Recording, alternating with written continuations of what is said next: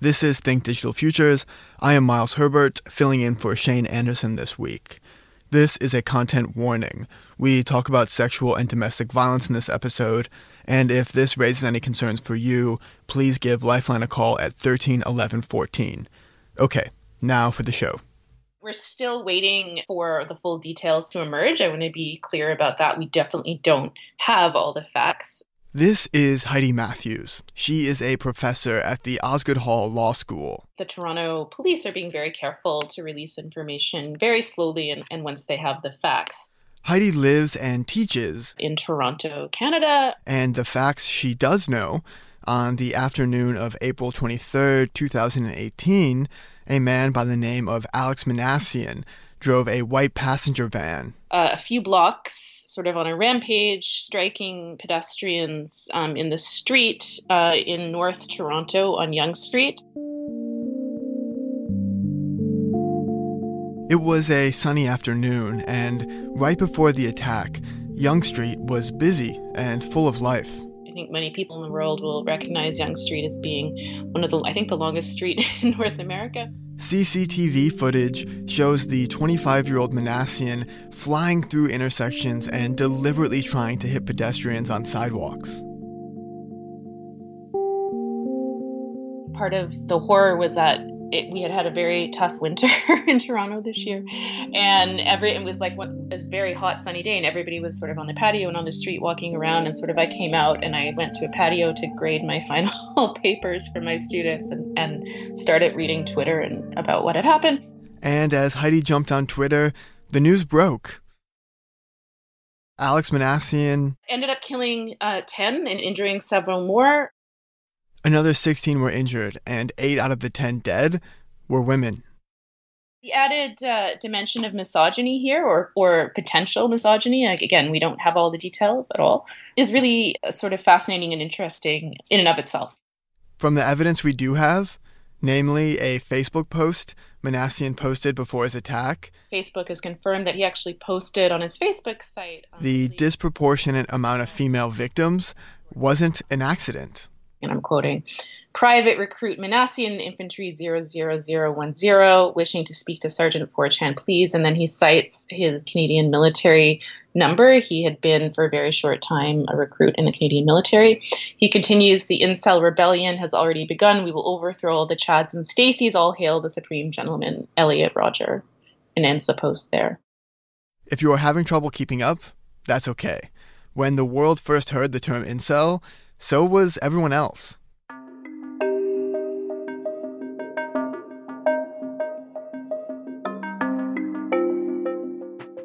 Incel is short for involuntarily celibate.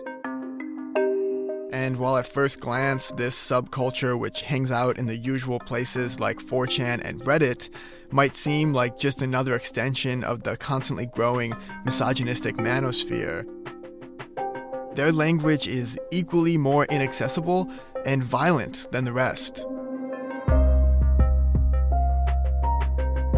In his Facebook post, Minassian threatened to overthrow all Chads and Stacys. Chads, the word incels use to describe attractive men who sleep with lots of women, and Stacys, the female counterpart to Chads, a wide-reaching and degrading view of women built on perceived levels of attractiveness and promiscuity. Some incels even believe they are victims of what they call reverse rape, by which they mean their lack of sexual activity provides an equitable amount of trauma to the variety of rape we are more familiar with. It's sort of unbelievable, but this is what they say. As for who Elliot Rodger is, who Minassian also mentioned in his Facebook post, in 2014, outside the University of California, Santa Barbara, in Isla Vista, California, the 22-year-old man killed 6 people and injured 14 others before taking his own life. But not before posting a 100,000-word manifesto and accompanying online video. Hi, Elliot Rodger here. Blaming women for his violence. You girls have never been attracted to me. I don't know why you girls aren't attracted to me, but I will punish you all for it. In the hours before the attack, Minassian called Rodger the supreme gentleman and linked his own violence to Rodger's gender-based rampage. or what he called the Incel Rebellion.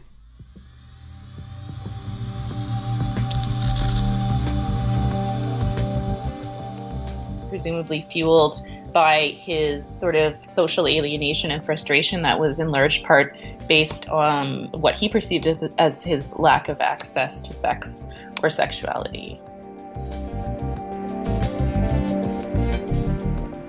You are listening to Think Digital Futures. I am Miles Herbert. In the wake of the Toronto van attack, it seemed the whole world was scrolling through their news feeds and diving into online forums, trying to wrap their minds around the new incel phenomenon. Was misogyny really Messiaen's motive?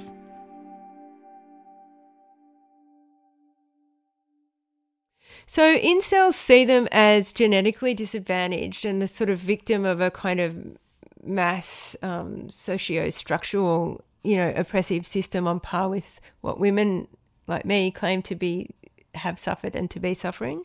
This is Dr. Emma A. Jane. She is a senior lecturer at the University of New South Wales, School of Arts and Social Sciences. Emma spends her time researching online misogyny, but before that, she was a journalist. Yeah, well, I first became interested in online misogyny when I received a heap of rape threats over the internet from the late 90s for about 20 years while I was a journalist. Emma had a chat with producer Shane Anderson. Yeah, so tell me about the first, abusive message that you received as a journalist. Do you remember? Yeah, it said all feminists should be gang raped to set them right. And that was sent to you in an email? Yeah, to my personal email account. And I only had just got email, so I was like, oh my God, email's dirty. But yeah, I remember it really clearly. Whoever wrote this proposed like a good round of coercive anal sex to set me right. So what was it like working in the public sphere, knowing that your presence in public was, attracting all this abusive messages? It was horrible, and it really got to me. After the years went by and I realised it was just part of my daily life to have to open my inbox every day and just look at a stream of this. Since then, the world of online misogyny has grown and changed a lot. First, there were the pickup artists who wanted to teach you how to sleep with women. And then from there came the blog and online community known as Pua Hate, who felt let down by the pickup artists when women still wouldn't sleep with them. And now, most recently, the emergence of the MRA, or men's rights activists, who feel threatened by feminism and the Me Too movement, all who have found a safe space for their hate speech on the internet, now known as the manosphere. Initially, I wanted to track the history of this kind of discourse online because I had watched it go from a really, really small number of recipients and presumably senders to a kind of explosion in the number of receivers and presumably the number of senders. Emma says the growth of these movements doesn't exist in isolation from the growth of the internet. The way that, the internet formed, it was almost like it had been engineered to facilitate hate speech. Like it wasn't. It's not a conspiracy theory. It's just that you couldn't have really, even if you went out of your way, you probably couldn't design a thing that was so conducive to amplifying hate speech. As more people jumped online and had the ability to share their thoughts with the world, one of the things that they wanted to self-publish was rape threats.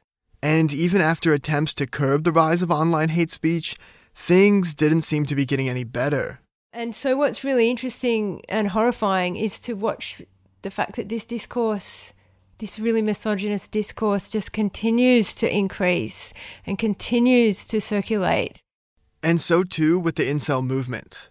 What started as a support group for people who found it hard to communicate and interact with the people they're attracted to quickly became an underground hate movement tied together by the architecture of the internet. Like if you really hate women or a particular type of dog, It doesn't matter what it is. You will on the internet somewhere. It is a thing, and you will find others like you.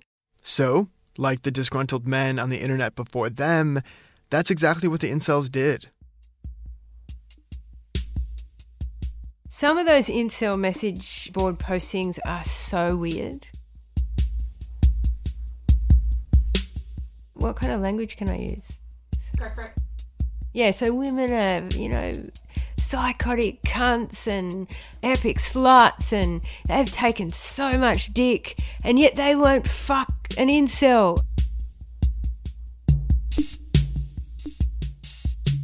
The role of the female given to it by nature is to pleasure and serve men well.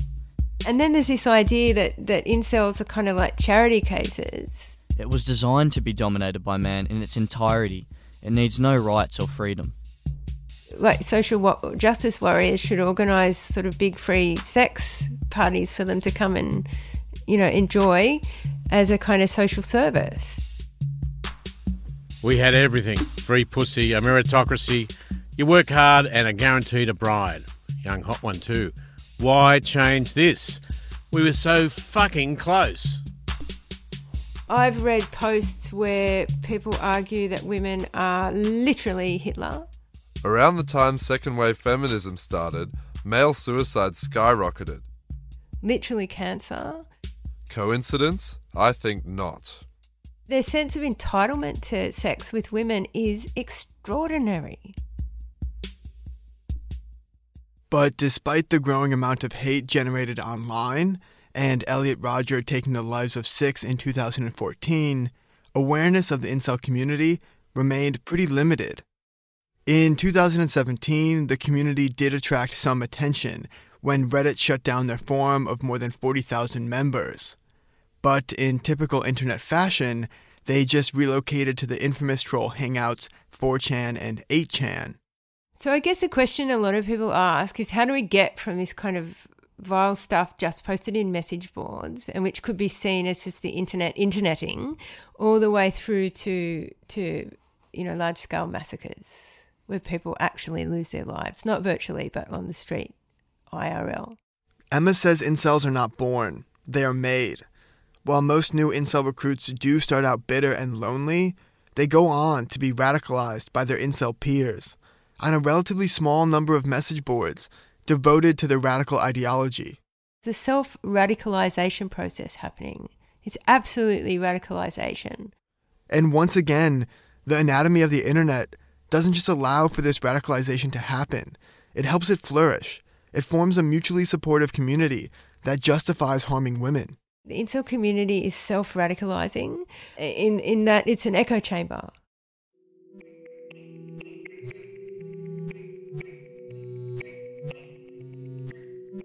One post on the message board, incel.me, writes, "I do not blame Alex Minassian for what he did."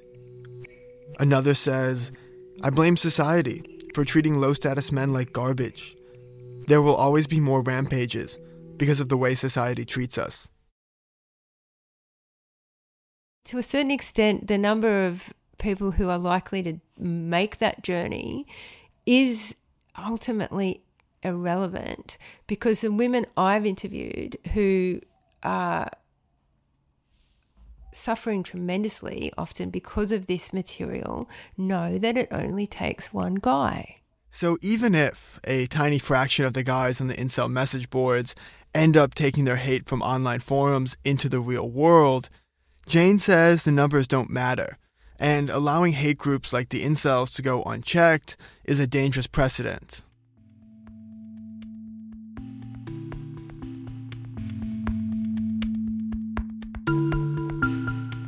Many of them said that they're just waiting for the moment where one of those guys happens to be the one that shows up at their house.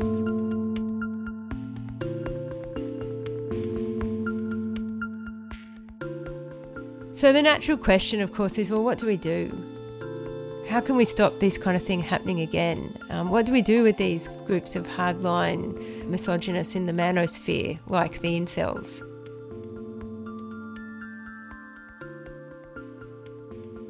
That's coming up after the break. You are listening to Think Digital Futures. I am Miles Herbert.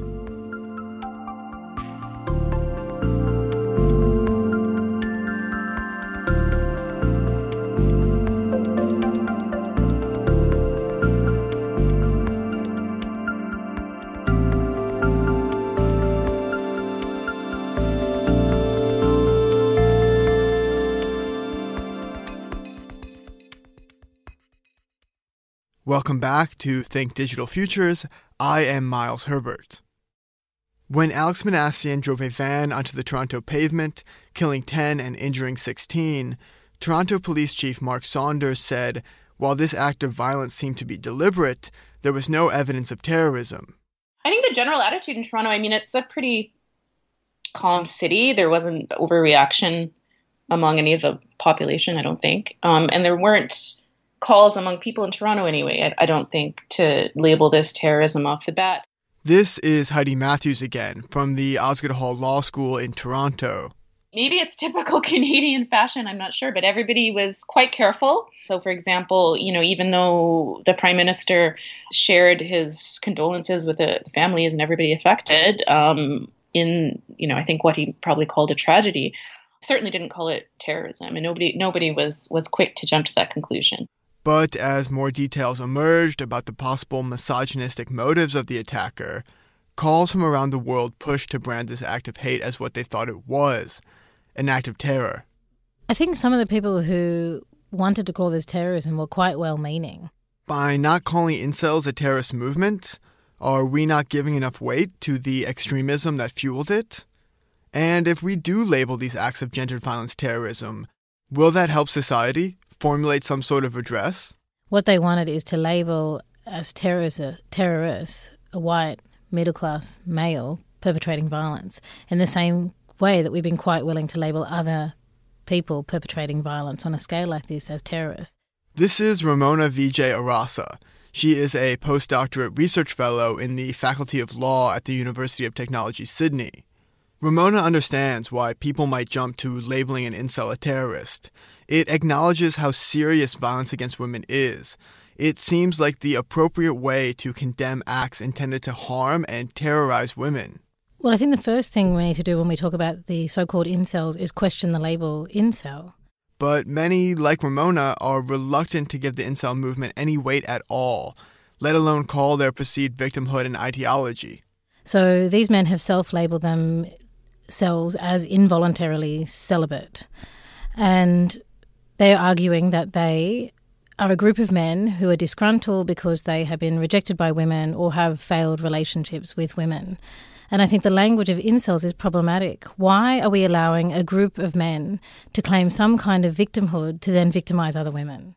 By concentrating on labeling this act of violence terrorism, Ramona says we are turning the conversation away from what this violence is really about. But when we focus on the terrorism, what we're shifting the attention away from is the gender-based violence, that women are the targets, and they're being targeted because these men feel entitled to target women. And I think we can't allow a conversation about terrorism to overshadow a conversation about why is it that some men feel entitled to have sexual relations with women? Why is it that some men feel that when they've been rejected, they are therefore entitled to perpetrate violence against women? And why, as a society, are we talking less and giving less attention to crimes against women? There is a long history of gendered violence being ignored and deprioritized in this country and around the world. And simply labeling an act of violence as terrorism doesn't sufficiently address the gender-based inequality that normalizes acts of violence against women. But I also think we need to question why we're treating crimes that are gender-based different from other crimes. For some reason, crimes that women are suffering because they're women are given less attention and are valued less. And women who are victims of violence are also treated differently before the justice system. Why do you think that is? Look, I think we can't ignore the fact that women are treated as second citizens in society. So if women aren't treated as equal to men, crimes that are gender-based, that are specifically suffered by women, will also be given a different value and be treated differently.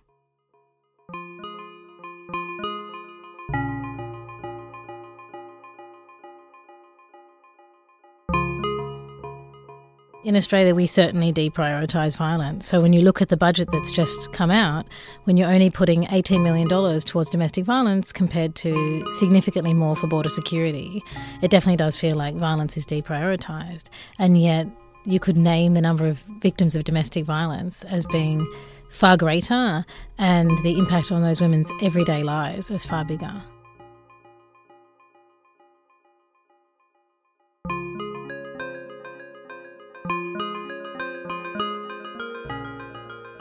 At the time of recording, 24 women have died violently in Australia this year alone.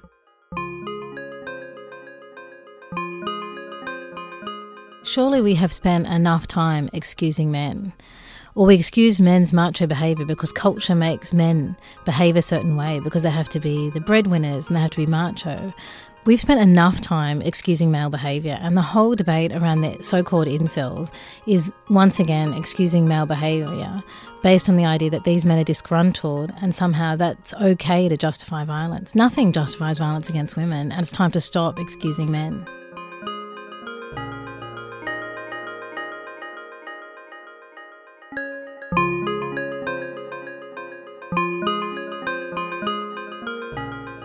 Thanks for listening to Think Digital Futures.